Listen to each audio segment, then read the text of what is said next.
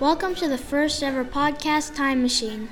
Last quarter, I did a personal inquiry project and the topic was genealogy. So in the process, I found out that I'm blood related to Alexander Hamilton. So I felt like if I'm related to an important person, I need to learn more about him and who he was. So that's why I'll be using my magnificent, amazing, and awesome time machine. So sit back in your seats and buckle up because we will travel to the time of 1803, the year before Alexander Hamilton died, and we will get an interview and learn all about him. So I just need to start up the time machine and... there we go! So what was happening between 1757 and 1772? I'm just wondering because I did some research, but not very much. I found out a lot of stuff happened, but didn't know the true stories. So could you please tell us and fill up the hole that we all wanted to know and learn about? My childhood was not a very happy one. I was born in January 11th, 1757, in the British West Indies. You can tell by my accent. Unlike most other founding fathers of America, my family was not very wealthy. My dad left the Hamilton family and never saw me and my family ever again. And even more tragedy happened when my mother died of a fever in 1768. I left and lived with my older cousin, and after a year my cousin committed suicide. With no money and a very little family, me and my brother were left orphans. I have a memory in the orphanage where there was no food for a week. It was horrible.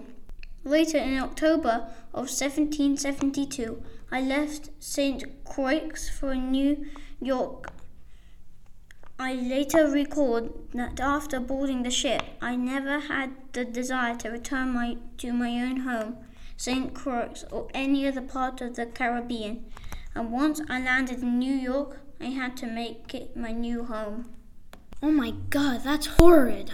Can you please tell me more, though? Okay, when I heard of the news of the Lexington battle, I started to prepare for war with my old friend Robert Troop and some other King's College men. I formed a volunteer musket drill unit.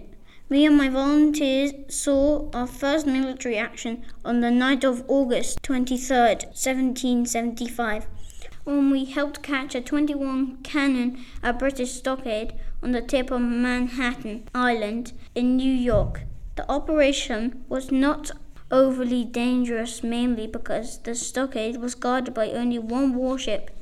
By March of 1776, I was committed a captain at the age of 19. Wow, at only 19 years old you were commissioned a captain? That's impossible. With hard work, it's achievable. Later, I was put in charge of an artillery company with nearly 100 men.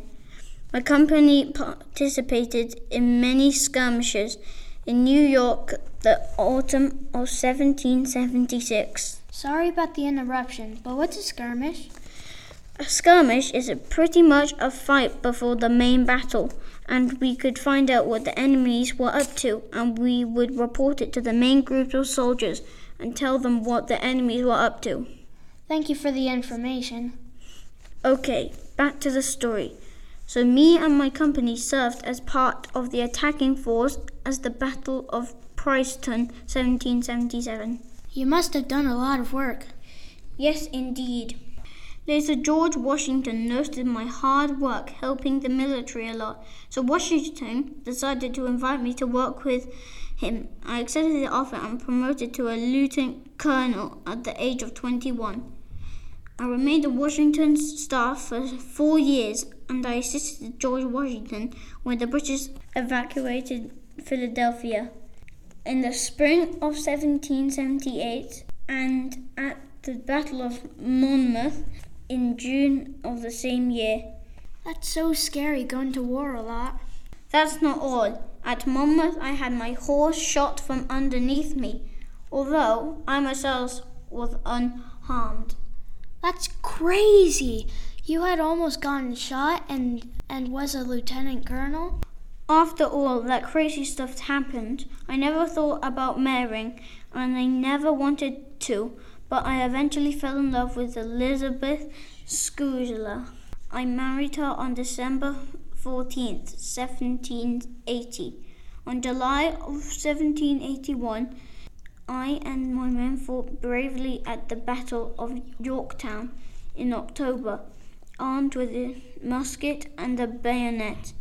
I ran ahead of my battalion to engage the British, who eventually retreated. Soon after Yorktown, I left the army to return home to my wife, who was by this time pregnant with our first child in 1881, when I was 24 years old.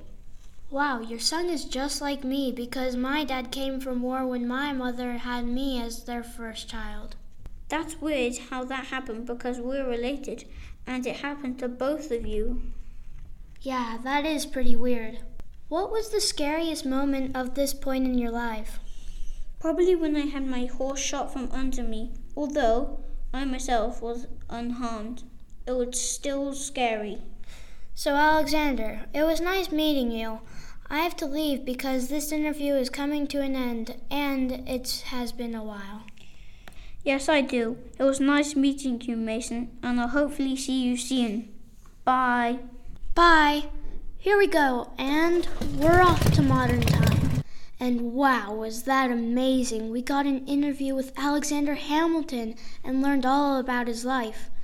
This was an awesome adventure, but is the end of this episode of the podcast Time Machine.